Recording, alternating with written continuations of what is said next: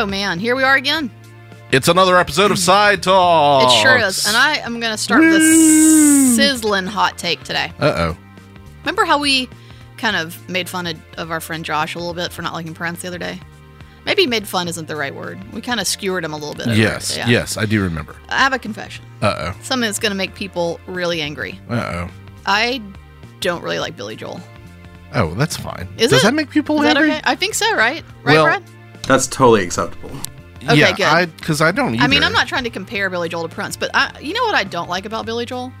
What's that? How fucking dogmatic he is. In what sense? It's What always do you like, listen, boy, like, tell her about it, or honestly. just like giving you commands? Yes, he's like giving, like, as if he's so old and wise, he's just doling out advice, and yet he's just like in the Hamptons driving his car, hitting dogs and shit. I mean, now that you mention it, he does kind of demand that the piano man sing him a song. It's constant dogmatic bullshit from this person. Wow. Who himself is not a really upstanding citizen. I'm just, music's not for me. That's the only reason I don't, I think that's a... Well, I just figured people would be It's a mad. more He continues to sell out typical MSG, response. which is a really cool way to shorten Madison Square Garden. Well, because he's able to, like, fly his helicopter directly to his house afterwards, right? Right, he's able to... I'm pretty sure that's it. Like, he doesn't have to do anything. He just gets on a helicopter. And again, in the Hamptons, he just loads up in the front yard with his bottle of vodka and flies over. I mean, the more that we talk about it, the more that kind of sounds like kind of an amazing life. So good for Billy Joel. I mean, you play a couple songs on the piano, people like them. Uptown girl. Yeah. You do that shit, and then you have the privilege of living 40 more years in absolute luxury. Yeah, it really is all like, listen, son, I've got advice for you. I'm going to tell you how to live your life. Like, and then it's that or it's that, like, we didn't start the fire, which also seems dogmatic in its own way. That's not necessarily trying to give you advice, but it's just trying to put everybody on blast somehow. Anyway. Yeah. Wow. I haven't thought about Billy Joel this It's long hard. He's hard to avoid. for a while. The reason why I thought of him is because he was on the radio coming over here, and I started to change the station. The other thing that was on the radio that I am upset about is, Will Smith seems to have been somewhat canceled, at least for the moment, as far as his little film projects go. But Welcome to Miami, or whatever that shit is, was on the radio too. Well, that's because that song, as we all know, fucking slaps. What?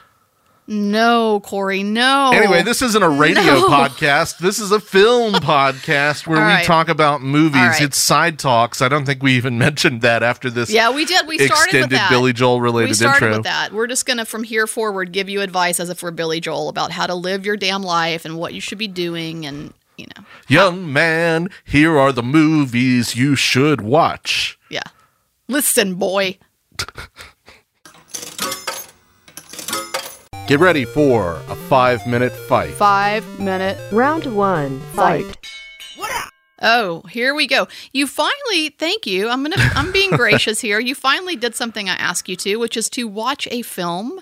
You didn't watch the one we talked about last week. No. But we may get there. We'll get there at some point, especially as we get closer to the end of the school year. Yes, and you have some more time. But in the meantime, you have gone in and watched St. Elmo's Fire. God help me. I'm here did. to defend. Brad, you can go ahead and start the timer now if you haven't already. Okay, let me just get this question out of the way. Okay. Because it sets the tone for the whole argument. Interesting strategy. Is this a movie you genuinely like? Is this a movie you have some sort of nostalgic, like, good feeling memory of? Or are these two things, like, inseparable for you? I don't think that they're inseparable, but I think in this particular case, they're not mutually exclusive. Okay. Yeah, so I mean both. Sure. Okay, Okay, in this both. particular case. They don't always have to be intertwined. In other words, I can have nostalgia for a film and not necessarily like it, but enjoy something about the nostalgic experience. But you do think this is a genuinely good movie? I think this is a genuinely good movie. I really, really enjoy it. Now, it's a genuinely good type of film. Mm-hmm. Which is, the young 20-something, we've just graduated from college and now we're aimless in Ronnie Reagan's America. Yeah. Okay. I think it's a fine film for that. Now, I would say this, when I first saw it, I went in, as a very youngster, hoping for something like A Pretty in Pink, something like, that sort of John Hughes moment from the Brat Pack that we all know and some of us love. And I didn't get that from this, right? It's a little bit of a different take. And so as a youngster, I was very disappointed. But then over the years, I've continually embraced this film, and now to the point where it's I wouldn't say it's on my top. I don't think it's in my top 200 list, but boy, oh boy, do I enjoy this movie. Okay. So what's your problem? I hated this shit. I hated it so much. Yeah, what'd you hate I about don't mean to completely rag on it, but all of these people are fucking terrible.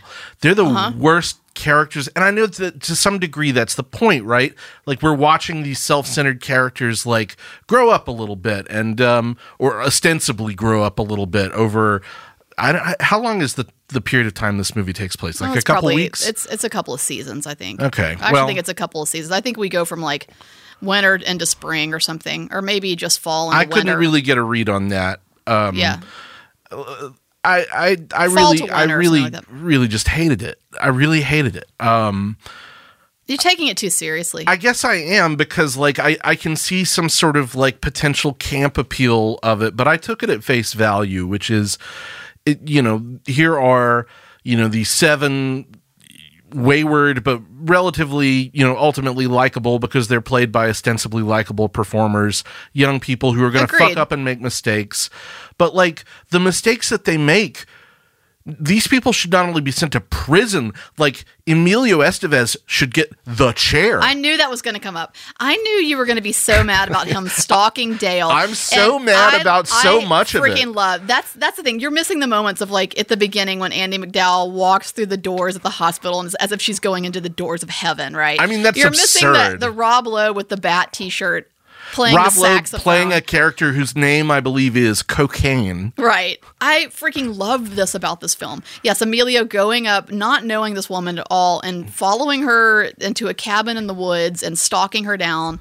What's your problem here? I mean, why can't you embrace some of the fun of this? I guess over time I can embrace it as a camp object, but as I watched it, I was infuriated by it. Demi Moore's character in the hotel room doing coke with the oil barons watching MTV is one of the greatest moments ever. I couldn't figure if how conscious is Joel Schumacher of what he's doing? I don't care. I think that's the thing. With this particular film, I don't care. Because you've got so many. And it's not just the oil baron thing, but you've got so many just vicious stereotypes in this movie, including of and this is kind of funny, when they try to hook up Andrew McCarthy with Demi Moore's gay neighbor or whatever. Joel Schumacher's a gay man, and he's engaging in some of the most stereotypical 80s let's laugh at a limp wrist. You have the quote unquote welfare queen in that one scene with Mayor Winningham, just give me the check, and then she's like, you need to find yourself a man, and leaves that scene. Okay, I'm kind of talking myself into thinking this is hilarious. So you're going around in circles here and coming back full circle to, but the to problem my is, argument. as I watched it, I was just like, you've got to be fucking kidding me. Why are you so angry? You don't get angry at Independence Day. Mayor Winningham wearing that freaking little sweater up to her neck with a bandage on her head, and Rob Lowe's skeezy ass frat boy rolling is around, and Emilio Estevez in those red suspenders. I can keep going with this. And yet, to answer your question, if you care so much about whether or not the director here is taking this seriously, then I will reference the scene with Demi Moore in the hotel room and say there's no way he's completely taking this without it. I suppose. So I'm just one. Well, okay. No. Hold on. This is going to turn into a 7-minute fight because I haven't gotten to a lot of... I heard Corey say a lot of words. Okay. Yeah. The movie unmistakably wants us to sympathize with and root for these protagonists, and I found them almost all completely unsympathetic. For a while, I was on team Andrew McCarthy or team Ali Sheedy, and by the end of the movie, I was like, well, to hell with both of them, too. Right. I'm tired of it. And then, Mayor Winningham is just I don't know, just Rachel's laughing at me because I'm just like rubbing my temples as I'm trying to come up with the words. Way too seriously. I guess I did. Enjoy yourself, Corey. Mayor Whittingham's like, I'm going to, Rob Lowe's going to come on to me and I'm going to like kind of play into it a little bit, which is the absolute worst thing on earth that anybody could do for that character. So I'm no longer sympathetic for her. And Judd Nelson in this movie. Oh, he's the worst. He's definitely the worst. Also, you're forgetting about the loft with the giant Nike ad or the apartment with the Billy Idol with the neon earring. Like, the production design of this thing alone is amazing. Plus, they're in freaking whatchamajig in DC. Washington, and not DC, but in Georgetown. Yeah. And they pull up to the bar and park every single time right in front of the doors to the bar. Like, nothing about this is living in a world of reality, which is what makes it really, really fun. Plus, the whole name of the film and where it gets the name. Are we really believing that Demi Moore is going to freeze to death? Like, it's ludicrous and amazing and ridiculous and embraceable. And how did they even put this cast together? Terrific. Well, terrific. I was furious at Terrific. it. But maybe one day I can embrace it. And Andy McDowell's weird. Kirby? Blowing out the flames. Kirby, is that you, Kirby? It's some of the worst acting from her that we've ever seen, and that's saying a lot from that person. And wow. Anyway, I think that makes it even more enjoyable. I'm in full support of this film. Wow. You're going to have a good time when you watch this. And the fact that you didn't, Corey, what's wrong with... I'm just kidding.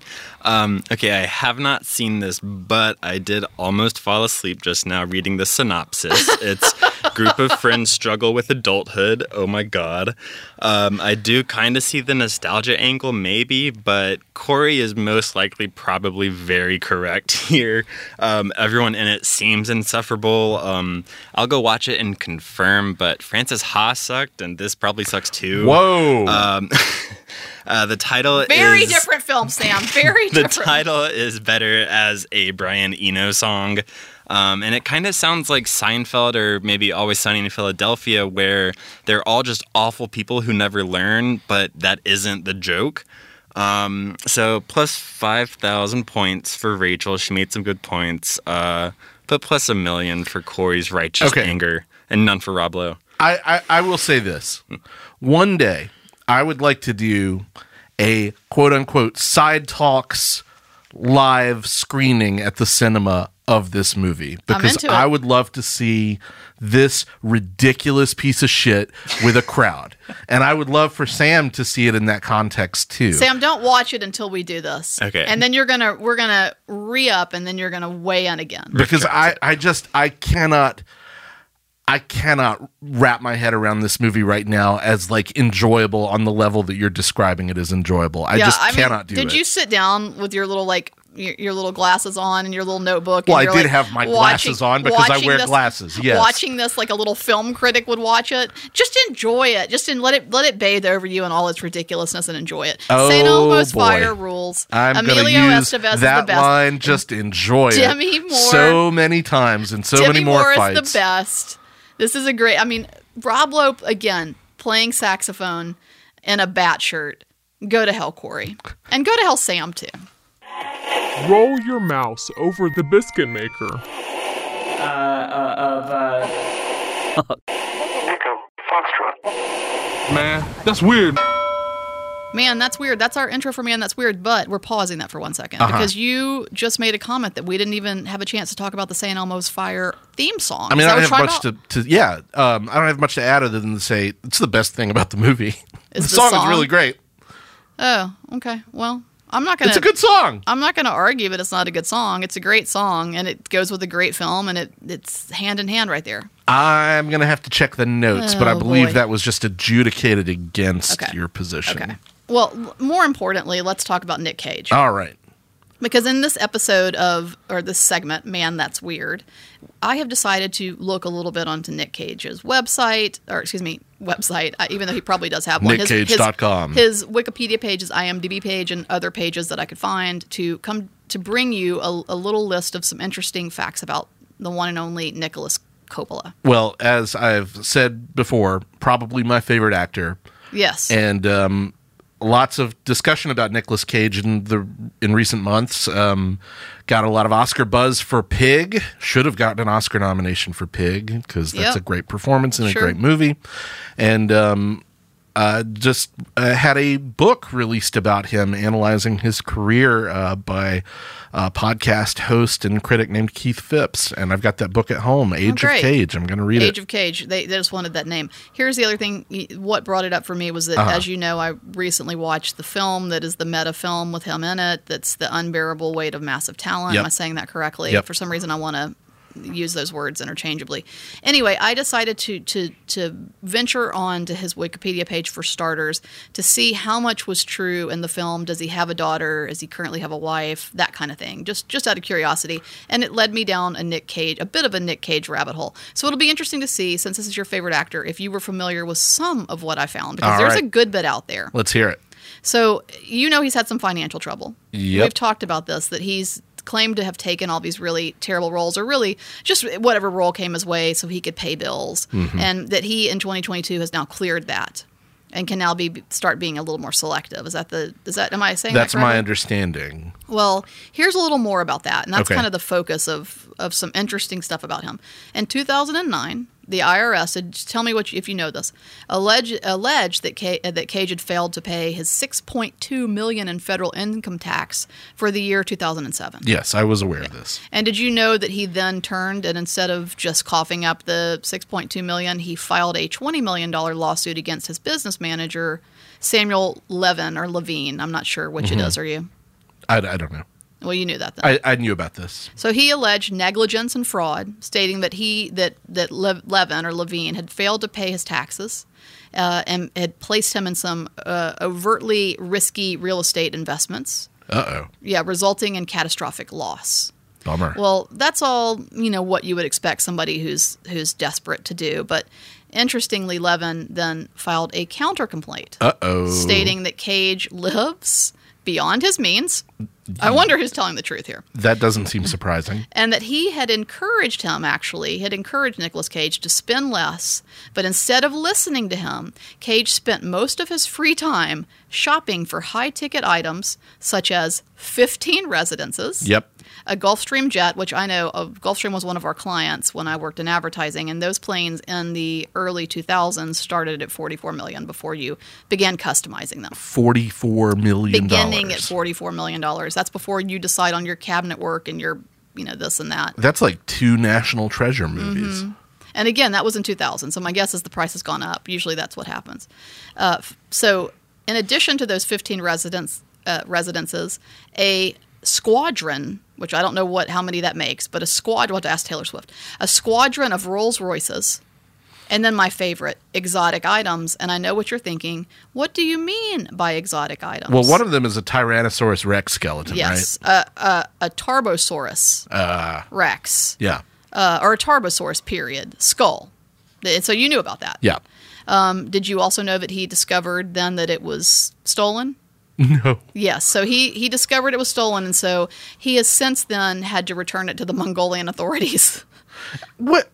So does he just keep his stuff in some Charles Foster Kane giant warehouse and never look at it? Well, he's just I bought my Tarbosaurus skull, but upon further inspection, I discovered that it was stolen. I didn't actually look at it for 4 years until 4 years after I bought it because I'm just buying so much also, shit. Maybe he should have thought about it when he met that person in a dark alley somewhere in Los Angeles to buy a dinosaur skull, probably. What do you think it's like? I have no idea. A guy in a trench coat who just opens it up to show him. I have no idea how that dinosaur skull kind of stuff goes down, but there does seem to be a theme here because he also at one point owned what he claimed to be the most haunted house in America. Sick. Okay, but that was foreclosed on. Oh.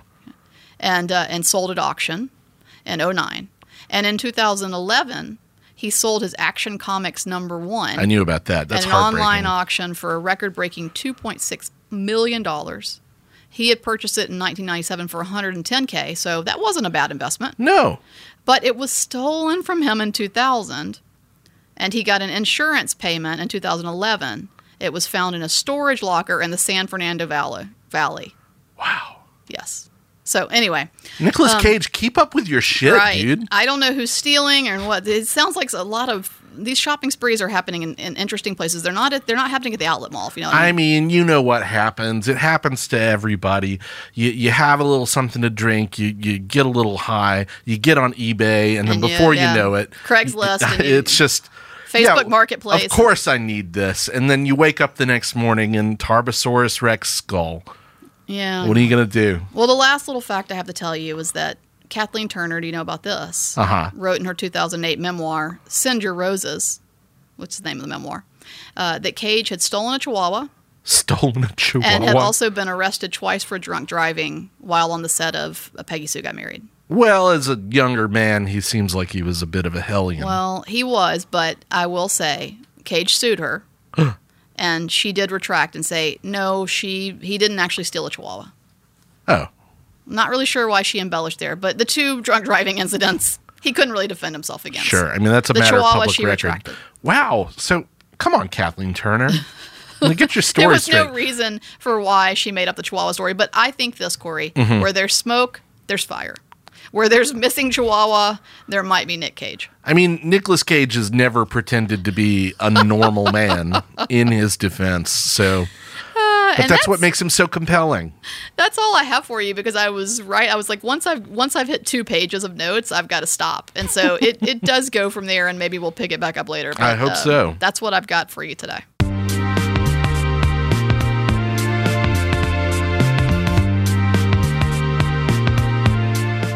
Well, we are your own personal cinematic Aline and Celine. Oh, I still haven't seen this movie. I've got one more chance. Oh, it's so not good, but Yeah. so incredibly enjoyable. Anyway, I'd rather be Celine. I think I don't know. I think you can't go right either way here. But there's something about a 37-year-old woman playing an 8-year-old that I just doesn't sit well with me. So I'm gonna claim Celine if that's all right. That's okay. It's That's okay. all coming back to me. All coming back to me. With a you can tell me like this. I don't know. What are some other near, far, where? We've done that one before. We've done that one We've done several that one before. times. Yeah. So I don't. What else do we have? I What's don't another Celine? know any other Brad, Celine can you take Dion us out with a songs. Celine deep cut? I'll look one up. Okay. Well, I feel better then. Anyway, this is Side Talks Podcast, or it was. Thank you for listening. Thank you to Boutwell Studios. Thank you to Rebel Litter Coffee. Thank you to Celine Dion, who you hear playing in the background right now, thanks to the magic of Boutwell Studios. SidewalkFest.com. Come see a movie with us at the Sidewalk Cinema. Get your tickets and check us out on social media at Sidewalk Film. That's it, all man. we got. That's all I got for you. All right. See you later. Boutwell Studios Podcast Division. Your words, our expertise.